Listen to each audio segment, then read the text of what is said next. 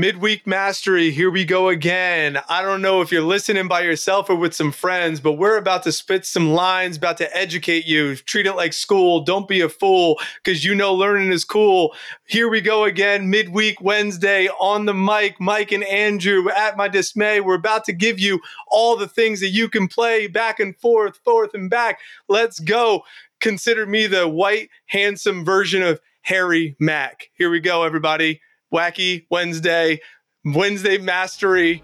Let's do this thing.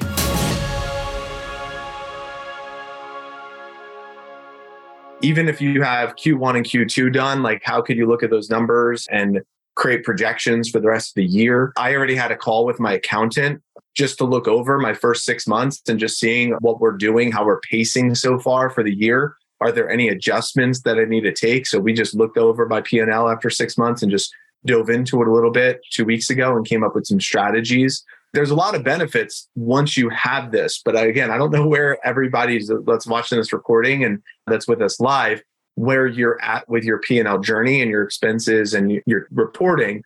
That would be helpful just to kind of know.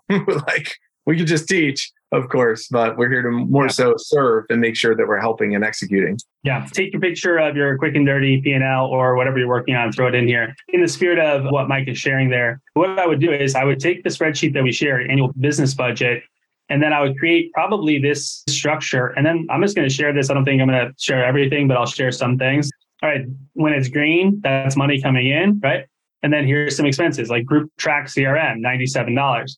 So we would just download this financial to us. I guess I could just download this to a CSV. And then what we would do is just actually go through and start categorizing them, throw them into the Google spreadsheet, and then we can see where things are going. So lots of transactions. Then we finally get some revenue. Here's some tech expenses. Why it was declined, we're not sure, but that's good. And then it's like, okay, here's another tech expense. But you get the idea. It adds up. We would take that, put it into a CSV format, and then start to categorize it as something that's going to be beneficial to you.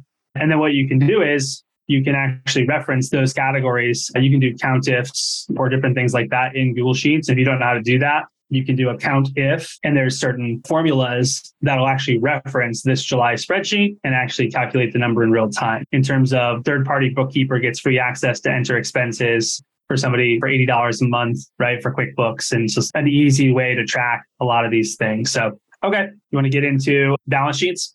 So calculating your balance sheet, it's going to be different for all of you in terms of how you think about your balance sheets. Basically, balance sheet is different from a P&L in that basically what this is trying to measure is the equity of the business. Meaning like, it's almost like calculating the net worth. You know, when you think about calculating your net worth, we're going to look at your assets and we're going to look at your liabilities. So the house that you live in, that you own or whatever, maybe that's an asset. Other investments that you have, that's an asset. Things that you own that are valuable, those are assets. So from a business perspective, same thing. What are the assets? Well, there's like things like intellectual property, there's actual goods, there's inventory, all of these different things that are going to give you the clarity in terms of what the assets are that the business owns. I look at like someone like Muhammad. I don't know how much you spent on that laser engraver. It wasn't cheap. 25 grand, 30 grand, 34 grand, right? So Muhammad came to me and was like, hey, should I spend $34,000 on this? Bro, I don't know. Let's talk about it. How much can we make off of it? What do the payment schedules look like? Are you paying in full or are you financing it? And we asked all the different questions to determine whether he should purchase this $34,000 asset. Could you sell it in a pinch? Does it retain its value or does it depreciate? What's kind of the depreciation schedule on it? So these are just certain considerations that some of you maybe have a little bit less asset-based businesses, and that's fine too. But every single one of your businesses has assets. One of the assets that we have is intellectual property. So it's like if someone wanted to come and buy Better Than Rich, then that would be really what they're buying is access to that intellectual property. And of course, your clients, your email lists, all of those different things are also assets. And then, of course, liabilities are things like debts that you owe and those sorts of things, or accounts payable. So we look here as ideas like these are some different things that are assets on hand: cash, accounts receivable, inventory, prepaid expenses, land, buildings, vehicles. So circle the ones that are relevant to you: patents, copyrights, trademarks, domain names. This came in handy for me when I was applying to become an accredited investor, which was helpful because I was able to use some of these assets as a way to get an evaluation for my business. So using my profit, loss, and revenue for the last 3 years, along with these assets for Game Changers LLC, the valuation came back as a high enough range, plus my net worth and my other investments and everything, to show that I was at a net worth over $1 million to get me accredited, which by becoming an accredited investor, that opened me up to these syndication deals that had higher ROI that I was able to invest in. So this could potentially be really helpful. Now, I didn't know that. I literally learned this last year. So this was stuff that was super helpful for me. And you might not need it right this second, but I think it's something for you to get prepared for, because maybe who knows where you'll be in 1 or 2 or 3 years from now. And then essentially, based on what the liabilities are, then we subtract them. We don't really have liabilities because we haven't taken any credit out or anything like that to build this business. What are our liabilities? I mean, payroll, future payroll. Am I missing anything that's like a liability on our books? I mean, the taxes that we'll owe for this year, that's only one. So it might be something like 25 grand or something like that, or 30 grand or something in terms of liability. So then it's 2023 taxes. I'm going to put in here. I'll share my screen again, just as an example. And then that way you guys can see what it looks like. But if we said 2023 taxes, and that, let's just call it 30 grand to be safe. The next one is accounts payable. Maybe we have some outstanding invoices or something that we need to pay, and that's 3 grand. And then we have August payroll, and that's 20 grand or something. It'll give you an idea of what this would look like. So we have that up, that's 53. And then up here in the Muhammad example, it was 66. So pretty easy numbers, but it would be 66 minus 33. The business equity is 33,000. And then when you think about what that's worth, typically businesses will sell for a multiple. So 3x is kind of a good starting point for most businesses. Maybe we could sell that business for 100 grand. Service-based businesses, a lot of times will value out a little higher. Maybe 5x is a multiple that you might be able to get. So maybe you could sell it for 150 or 200 grand. So that's just how you would calculate that. It's going to be important for some people more than others to be calculating these things and to kind of track it. Again, especially when you have assets that are things that where you're making big purchases, like stocking up on inventory or equipment or those sorts of things. These become more important. Or you invest in maybe you put 10 grand into a website, but then it's worth 30 grand or 50 grand. Now you have an asset, even though you've spent money to create it. Yeah, Lindsay asked a question, why can you sell it for 3 times the worth? In terms of a lot of times what the way that works is you're thinking about what cash it can spin off. You want to think about like, how likely is it going to be continuing to produce cash? Again, I definitely don't consider myself an expert on this, Lindsay, but like basically in theory, we could create an EBITDA for your business. And then the way you want to think about that is how likely is this cash to be retained into the future? So how likely is it to continue to spin off cash for the business owner? And so if it's higher, then that's good. Now, by the way, some businesses, because they haven't gone through the operator to owner program, a lot of the processes and the knowledge, or even the value that's being created on a daily basis is coming from the founder. Really, a lot of times the business actually isn't worth shit because it's only worth something because Stu works there. So Stu wants to sell the business, but all the value is being created by Stu. It's actually not worth something.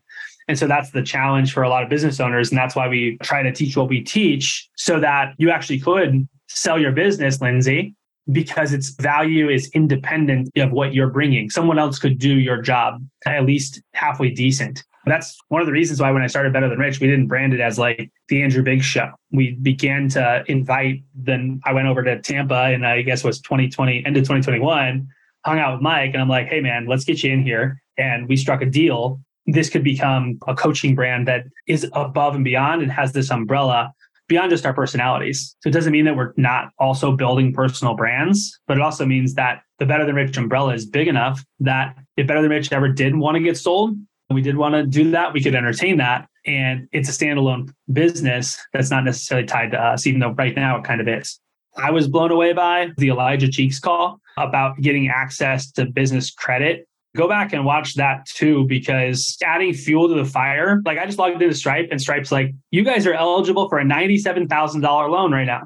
I didn't look at the terms. It's not like I'm seriously considering it. But the question on the table might be, could we use 97,000? And if, could we make more than whatever the interest is that we're going to have to pay on that $97,000? How quickly would we get that money back? And how quickly could we repay the loan? And you start to run the math on that, and you got to make sure you know what you're going to do with it. Otherwise, you're just taking on debt for no reason. You're paying interest for no reason. But in theory, if you can get access to capital, especially cheap capital, using other people's money is a great way to grow that business. So you can see in here, he talks about, how to make sure your business credit profile essentially is really in compliance. You got to show to the banks that you are running a stable business.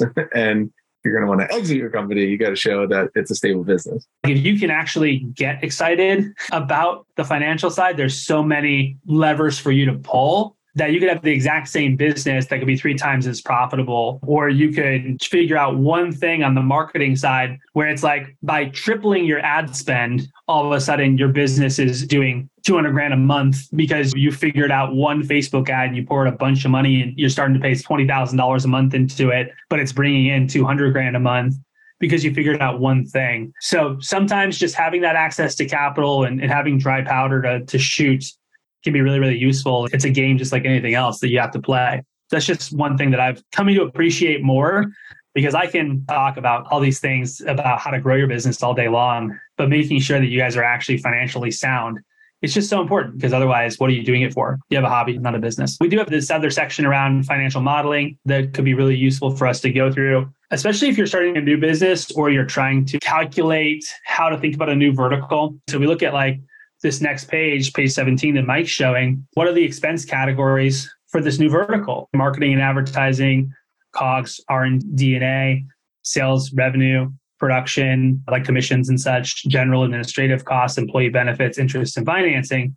So we can actually kind of map that out. Each business is going to be a little different, but if we look at what Mike's showing there, I can't necessarily see it. 10% for marketing, 10% for sales, 20% for cost of goods sold, 20% for admin. That adds up to 60%, and then that would be a 40% profit. If we were to try to calculate that for Chris, it's probably not that dissimilar to what we're looking at here. Obviously, cost of goods sold would probably go down, but it would be the actual fulfillment. She'd probably have to pay a pretty hefty price for that. Maybe that actually goes to 40% for the fulfillment of it. And so her margin might actually be a little lower, but the admin might be lower, right? Maybe that's only 5 or 10%. Maybe she doesn't really have a sales team right now that's able to be eaten by her. The other thing to be thoughtful of is as you scale, will it be sustainable? So as we brought in a sales team, basically, if Mike and I were the sales team before, we might not pay ourselves commission on the sale because whatever, it's our company, it's just going to the company bank account. But if we're going to bring in a sales guy, now we have to pay that commission. So we have to make sure that the price of the service actually accounts for the commission that eventually you're going to have to pay somebody. So these are just different thoughts about how to actually go through a financial model and to map it out. So it's going to be different for each of you. I mean, it's a matter of taking the time to put your expenses in order and looking at what your numbers are at. For those of you that are using the virtual assistants, I mean, it's a perfect opportunity for you to get your statements and transactions from the last month and put it into place.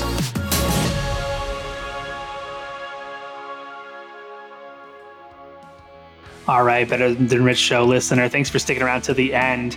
If this episode inspired you, if it motivated you, if the connection that you're getting from our guests and from us resonates with you, we just want to extend a little offer to you to help you regain some time.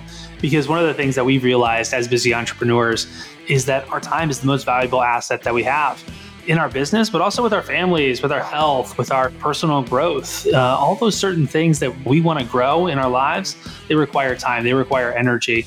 And we've launched a service that we've been doing for over a year that has a lot of traction in the marketplace that just sources a team of virtual assistants for you.